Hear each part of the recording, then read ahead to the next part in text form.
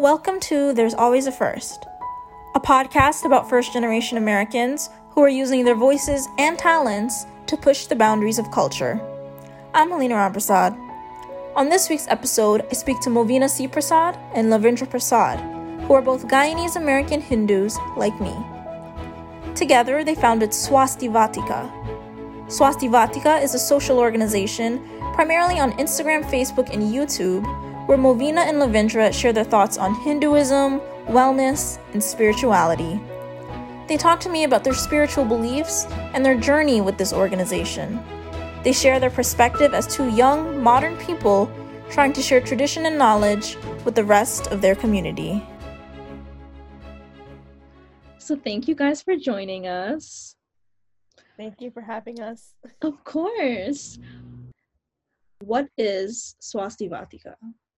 Swastivatika was really just inspired by wanting to share our culture with the community. So we wanted to try to take whatever knowledge we had and put it out there, whether it be through like artwork, poems, or writing, or even like scriptures. We wanted people to get connected with it, and maybe even in a modern way that like hasn't been seen before. So that was kind of how it started and what we continue to do now.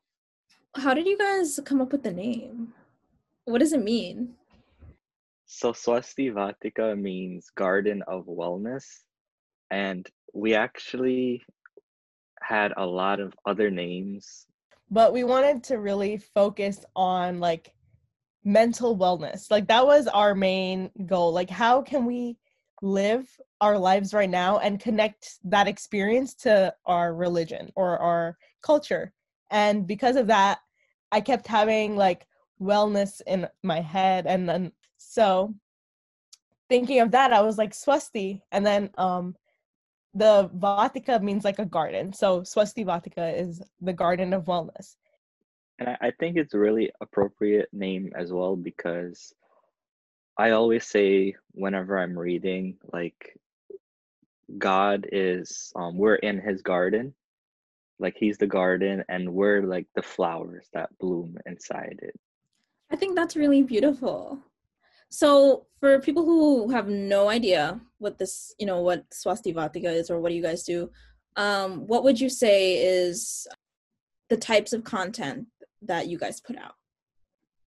Yeah, so actually we try to look for information on many different stuff that we might not even know, because when I started posting on Instagram, I was posting stuff that I already knew, and many like who is Ganesh, who is Saraswati, who is Lakshmi, who are all these gods and what they represent and the symbolism from that.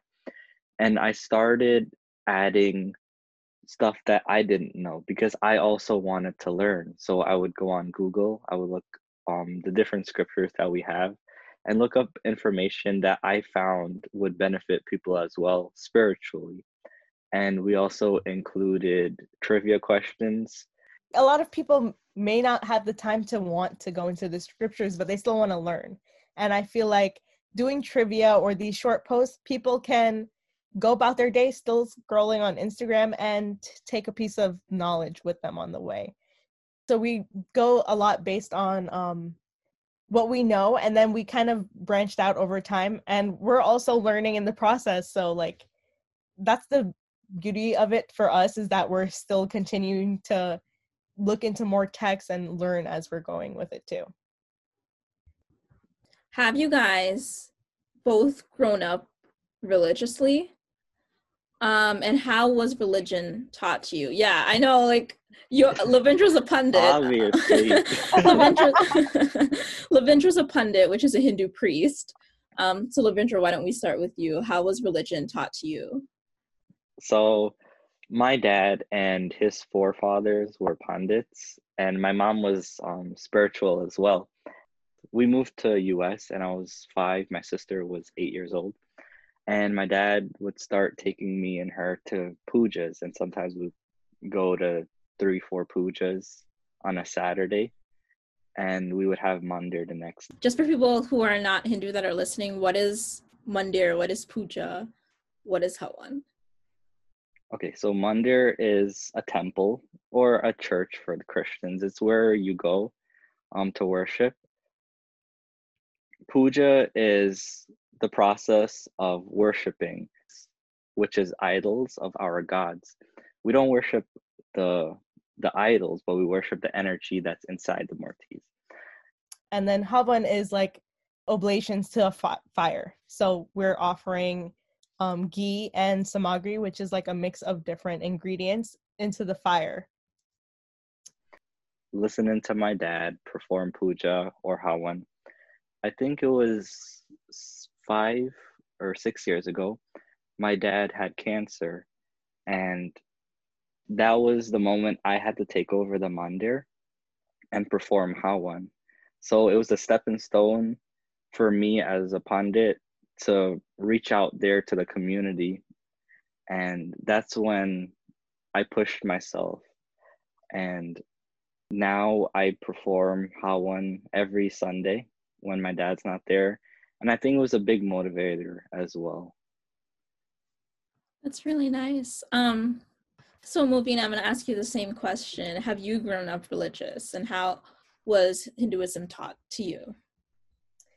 So I definitely had a very different experience than Lavindra did. I actually lived next door to a mandir. So like when that was built and I started going there, that's when things changed for me. Like the pundit of that temple came to my house and was like, you guys should come over, like to me and my brother. And once we started going, we got really into it. And like things, I learned Havan, I learned how to do puja. And from there, like about like nine or 10, I started learning instruments, started learning how to sing. And because of that experience, like that's how I was able to expand my knowledge and want to learn, that I'm able to be leader in a way like on Swasti Vatika and share information now. So there's definitely a lot of people that, Swasti Vatika reaches that are at different understandings of Hinduism. Like some people know a lot, some people know, how to do all the pujas and everything, like you said, and some people like barely know anything. Some people aren't Hindu at all. Whether or not there is a difference between religion and spirituality, how are they different? How are they the same? I think it's the same because Hinduism is called a religion, but it's more of a path, like it's a way of life. And spirituality is essentially a way of life too. And that's the same thing as being spiritual. You want to do good things, have a higher mindset in a way, like think good thoughts, like put yourself in the frequency that you want to see around you. And that's essentially what Sanatana Dharma or Hinduism is. I see religion and spirituality as actually a spectrum. Spirituality can be found within an individual. So it's beyond a label of a religion, because the teaching of Hinduism and maybe Islam or Christianity, it's all different. So even though we might have many gods and they each have different symbolism, in Christianity, they don't. So whatever religion you choose, spirituality is bringing a sense of peace, purpose, and well being to one's own soul. So it's finding and understanding yourself. And religion to me is uniting a group of people who have the same values and principle and worshiping a higher power of or philosophy. And on the spectrum, as a pandit, you or a priest, you kind of want to be in the middle of spirituality and religion. But there's also some people who are just religious, but they don't have spirituality in them, and vice versa. You could have spirituality, but you might not be religious. But that's fine, and it's up to an individual. Okay, we're all from the same background. We're all Guyanese. We all have grown up Hindu, grown up in like Hindu communities. Mm-hmm. But even so, within our generation, like young 20s, early 20s, regardless of their religion, people are not as open about expressing their religion in the same way that our parents were in their generations and our grandparents. Now, this may be, again, something like because we're now in America and where everybody's a different religion, so it's a different experience. Do you feel that the majority of young people are kind of shying away from that? I think it's a little bit of both. Like, I see people who are very openly expressive about their religion or like being Hindu, but there's also people who shy away from it. And I get it because like growing up, I was definitely made fun of for being Hindu. Like, you're worshiping so many gods. Why are you praying to a stone? You know, I got a lot of that growing up. And if people don't understand something, they tend to make fun of it. And that causes people to hide it and want to stay away from it because like, this is causing me pain. Like, people are making fun of me. And it also depends on like the environment you're in. Lavindra grew up in a household where everyone is doing this, you know, so he had that support. But other people who may not be like in a family like that or may not attend temple regularly would not have that support. And that's why it would be easier for them to branch off if they weren't interested anymore. I'm actually interested in posting more about like there's different types of dharma, our duty, like what we need to act on every day. There's different things like based on like who you are or like what job you hold, like if you're a son or a mother, like there's different duties associated with that. And now I'm learning about all these things because people think sometimes, and I had this thinking as well, that like the way to be like fulfilled is take sannyas, you know, like give up all worldly attachments. You have to like become a monk. Like I'm thinking like that's the only way that you're going to reach God. And now I know the way to reach God is to do your duty. Be the best daughter that I can. Be the best teacher that I can. Do the most I can for the community. All of these different things, by fulfilling them, I am doing well. I'm doing my dharma. Learning that has influenced like the type of content I want to share too.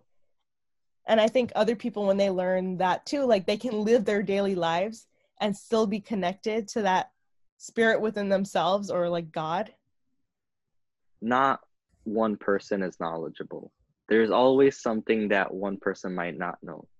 So we even had some mistakes. We even had people commenting, oh, this is actually the correct way of something. Or you said something wrong. You might need to change this. This is the proper way of doing something. Yeah, we may even like have offended some people accidentally and had to like even change our own mindset at that point. Like, hey, just because this isn't my way doesn't mean it's wrong. And that was the original idea, is like we're trying to unite people in this like feeling of wellness, like happiness. And it's something enjoyable too. You learn in the process of sharing knowledge. That's how it should be.